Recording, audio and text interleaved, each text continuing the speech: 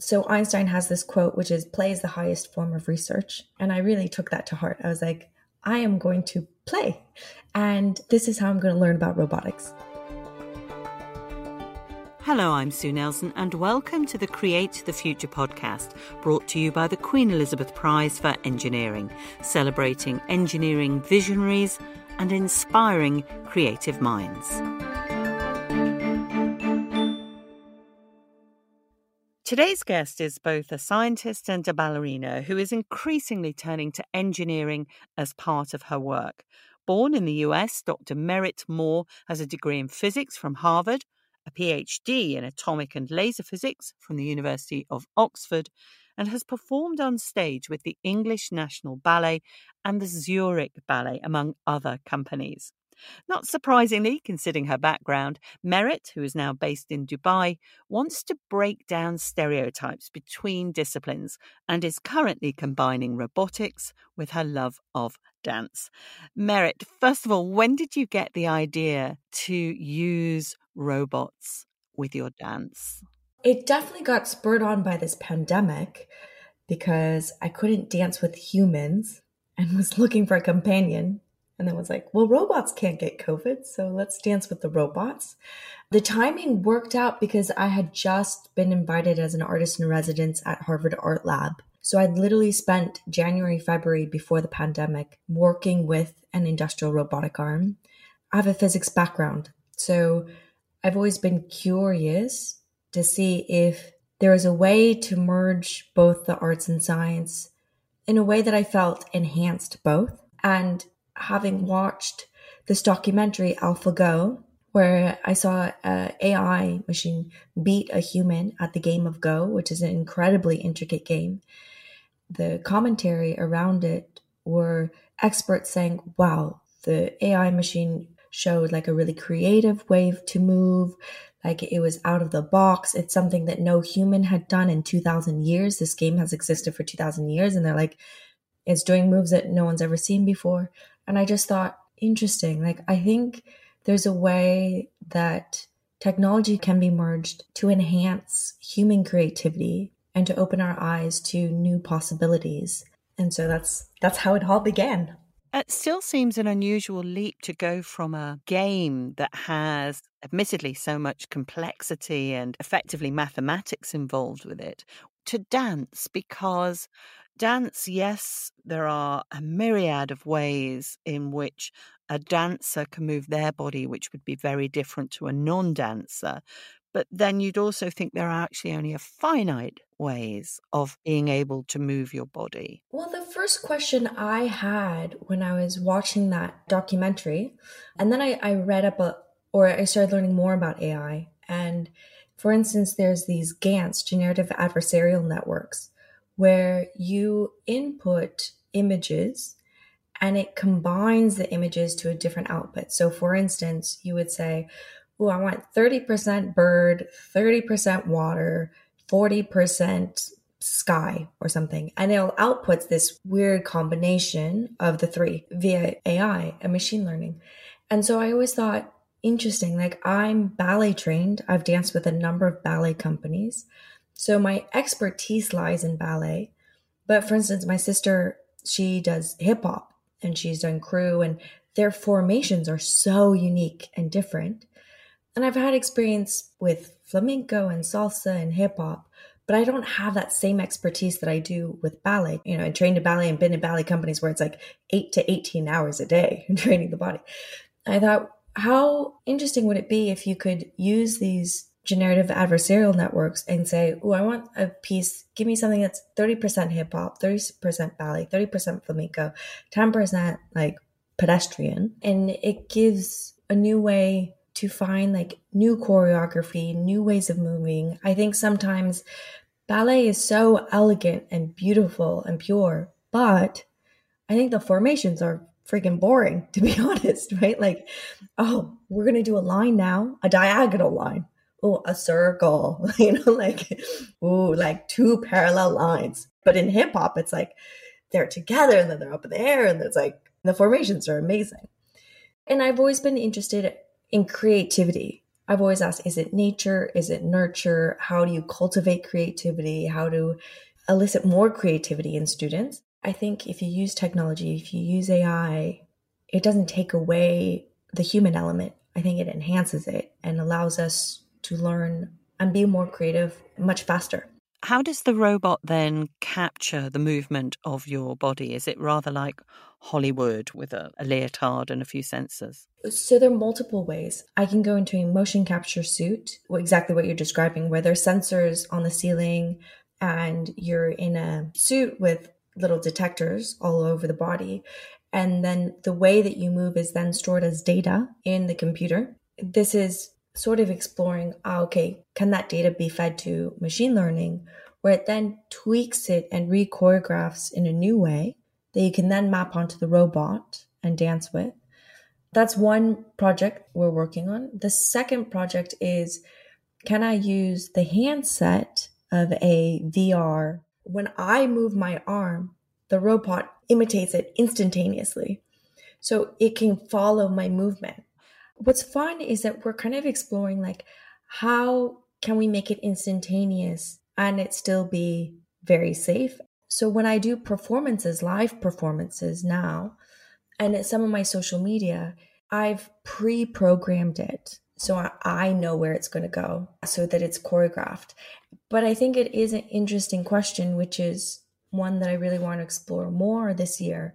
Can we figure out a way that I can improvise with the robot where it's not choreographed in a way that, for instance, I don't worry that it's going to hit my head, if I'm dancing next to it, which would kind of be the concern right now. Like if it just started doing whatever it wanted, it can go fast, right? And I'd be like, I don't want to stand right next to it. Where in a lot of my videos and a lot of my performances, I am standing next to it, but because I have trust and faith that I know where it's going to go. And are you using the robots as a tool or learning about how they work as you go along? Are you involved in the programming as well, or building them to do exactly what you want to do? Yeah, so I program everything. I've also collaborated, for instance, Jose Luis at Harvard, and I've collaborated with people in India who then continue push it further in terms of AI. That's the fun part of this is I've been in a physics lab for years, and I felt that in academia, there's so much pressure to publish papers in order to make it, quote unquote. And so what would happen is I was in quantum optics. If you do an experiment with 4 photons, the next person does it with 5 photons, and the next person does it with 6. It's not very creative. So after my PhD, I felt, I'm going to take a different path. So Einstein has this quote, which is, play is the highest form of research. And I really took that to heart. I was like, I am going to play. And this is how I'm going to learn about robotics. Now you're merging the engineering to sort of play a larger role in your research. Was that deliberate, or was it just coming out of this, realizing that you wanted to play and you needed to incorporate engineering into this? They're just married together, I would say. It's just constantly like following the questions that come from it. So for instance, like art is everywhere, math is everywhere, engineering is everywhere. I just remember my mom would say like, I didn't talk much as a kid, but she just remembers me like looking out the window and then just being like, math is everywhere. So I think in the same sense, I'm like, yeah, engineering is such a big, it's necessary, right? At the fusion, at the intersection of both science and art. Absolutely. And do you humanize your robots? So right now, like when I work, this is like an industrial robotic arm. It has no legs. It has no arms. I love it because for me, it feels like a puzzle trying to figure out how to dance with it. Inevitably, people do humanize it, right? Instantly, it has a name. Most of the guys see it as a girl and most of the girls see it as a guy. Like it's just scary. It's interesting. It doesn't really technically have a face, but people see a face on it and they see emotion and they feel it. The research says that majority of our communication is nonverbal and majority of that is body language. And so I've always kind of been curious, in order to communicate with body language, do you need a human body form or can it be this industrial robotic arm? And I play around with different shapes and forms and different robots, so we shall see. That's a really interesting connection, actually, and none that I'd not made before in this non-verbal communication and that connection between robots and the human body. And dance is the ultimate form of non-verbal communication. You mentioned that you had not spoken much when you were younger. Is that why you were drawn to dance, perhaps? I think so. And perhaps physics as well. I was like, equations and body movement, we are good. And my parents said, like, I was expressive, but not with words. Like, they understood what I needed or wanted or was feeling. But I think I always used my body, I used my hands, I used my expression. And so when I found dance, which was late at 13, I think it was one of those moments where I was like, oh, it felt so raw, authentic, and true. Whereas with words, I think I always felt like I could say something, but it doesn't really encapsulate the full meaning that I'm trying to express. And I mentioned about stereotypes earlier on, and obviously you've broken those stereotypes by being both a professionally trained ballerina and a physicist. How do people react to that? Because it's such an unusual combination. I don't think I've ever heard it before. It's been a journey. I've had wonderful mentors, but I think for them, they were saying, look, if I wanted to be a professional ballet dancer, what am I doing? Doing physics. And if I wanted to be a physicist, what was I doing so much dance? And there's so many times in which I tried to quit and just focus on one, and it didn't work. Like, I stopped dancing and I quit dancing, and my grades dropped and my energy level dropped and my productivity dropped. If I just focus on dance, like, I get injured or I'm not as happy and I get a bit critical of myself in the studio. So it was a mix of, I didn't think I was going to make it because everyone said it was possible, but there was something deep, deep within me that was like, but maybe, what if? Can I do it? So it was hard work for at least 7 years and more, but it was 7 years of hard work where I didn't know if it was going to work out. And I didn't know if I would make it to a ballet company. And I didn't know if I would then actually be able to graduate in physics and go to a PhD. So that was the hardest part. Is the hard work is hard, obviously, but the hardest part is doing the hard work for many, many years and not knowing if it's going to work out. And what do you think the benefits are to breaking down these stereotypes? Well, one is, there needs to be a huge emphasis and push, and I think a celebration of creativity and imagination. I don't think anyone is happy with the education system. And a large part is because it's focused on everyone answering questions in a very specific way, right? It's these multiple choice questions or it's these exams, and it's like, you need to answer questions and you need to get them right or you're wrong. But every AI is going to be able to answer any question super fast. For me, it's like, we can't compete with that.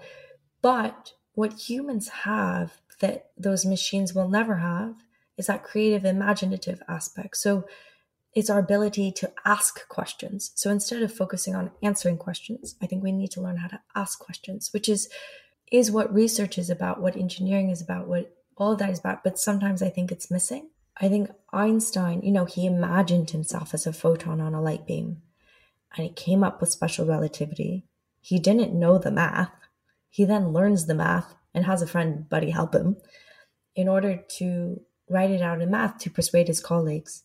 But unfortunately, the way it's taught is, here's the math equation, memorize it, regurgitate it, here's the test, here's the exam. Thinking about imagining yourself on a photon on a light is such a brilliant notion. You can't imagine why it wouldn't be taught. I'm going to move to just a short period ago in the past, because in 2017 you took part in the BBC television series Astronauts, Do You Have What It Takes? And you had a former NASA astronaut, Chris Hadfield, as one of the presenters. It was fairly stringent in terms of, the tasks that they made you do. What did you learn from taking part in that series? What did you take away from it? It was the most exhilarating and challenging experience I've ever gone through. The first day we show up and they're like, okay, one by one, go into a helicopter and hover it. I was just like, oh my God. Yeah, they were going all in, and we had to be in capsules that were dunked in water and flipped upside down, and we had to break free of that. And they flew us to Germany to go on the simulator that astronauts had used to dock the Soyuz to the International Space Station. I mean, it was so intense. I think it raised the bar for myself, and I have such respect for astronauts in a way that I think you really sort of only appreciate if you're going through those trials and challenges that they throw at you. But also, there's such teamwork that's required and focus.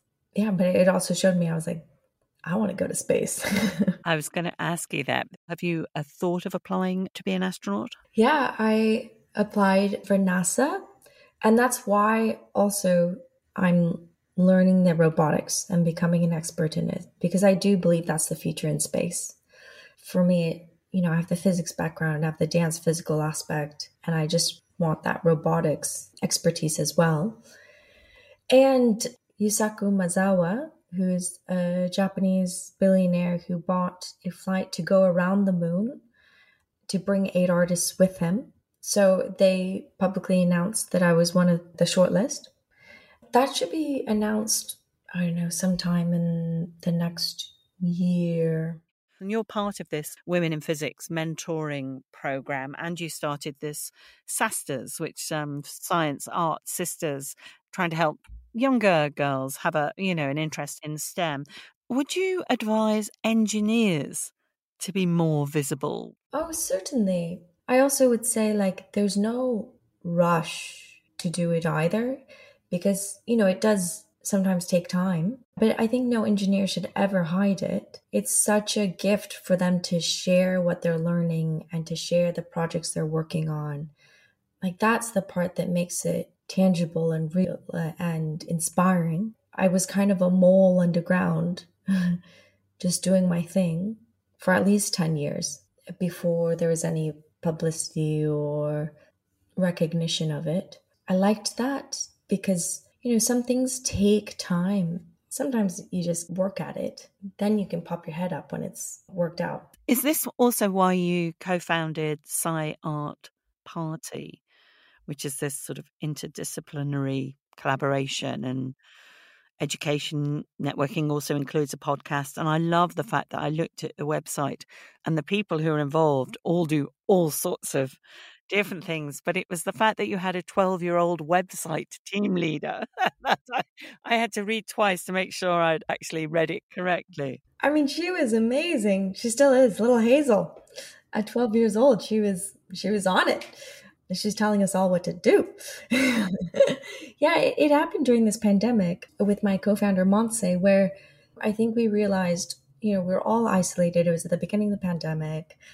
People were lonely and kind of low on hope. And we just did these events, what we thought would be mini events, just to be like, okay, well, we're all stuck at home. Let's meet the other Sci artists, those who are interested in science or art or both. And we had 250 people sign up the first day, which I was like, I didn't know there were so many. I was expecting, I don't know, 20 max. And so I had Chris Hadfield come on, astronaut Chris Hadfield, and he played for us, and Space Odyssey, which was so great. And then we had Neil deGrasse Tyson as well come on. It sounds as if the pandemic had an enormous effect on you. Yes. Yeah. But I think that's the good thing about challenges. I mean, not that I would wish pandemic again, but challenges in general, I think, force questions, right? And that's what leads to breakthroughs. And what would your advice be to engineers, young engineers in particular, who do have this creative side? And funnily enough, I wasn't as surprised as you when you said you got 250 people sort of join up, because I obviously, through my work, interview a lot of engineers and scientists. And if anything, I'd be surprised if I don't meet an engineer or a scientist who hasn't got a creative side because they're all musicians or do art or, they're very creative. I really believe like passion is the magic, right? It just brings light and fun and makes work not feel like work. It also brings appreciation. Like, don't get me wrong, like there are times when I was doing physics and I was just, this is not working. This is terrible. But then it made me really appreciate when I was in the studio and with music and like dancing around. I'm like, oh, I'm not over a lab table. But then also vice versa, there are times when I am training and I have bloody toes and I am sore and I do not want to move. And it really makes me appreciate just sitting in a library with a physics book. It enhances that appreciation. I think appreciation is the key for success and happiness. So I think one aspect is don't let that go. And then number two, I would say is particularly for engineers, give it time. In your own time and in your own way. I think there are a lot of ways that science and engineering is taught that perhaps isn't one's way of learning it. I'll just touch on it, but I think it's one of the reasons why there aren't as many women in physics and engineering and science is because I personally have never had a textbook written by a woman. I've had a mentor, but not a professor or teacher who is female in physics. And I think that there are just specific ways it's taught that I don't think is everyone's way of learning it. So I would say learn it in your own way, which for me was I would go into a lecture and pretend like I was teaching other people the way that I wanted it to be taught. I think there's lots of very good advice there, particularly in relation to time and also going back to what you said earlier about playfulness is don't forget to be playful. Dr. Merit Moore, thank you so much for joining us on the Create the Future podcast. Thank you. Find out more about the Queen Elizabeth Prize for Engineering by following QE Prize on Twitter and Instagram or visit qeprize.org. Thanks for listening and join me again next time.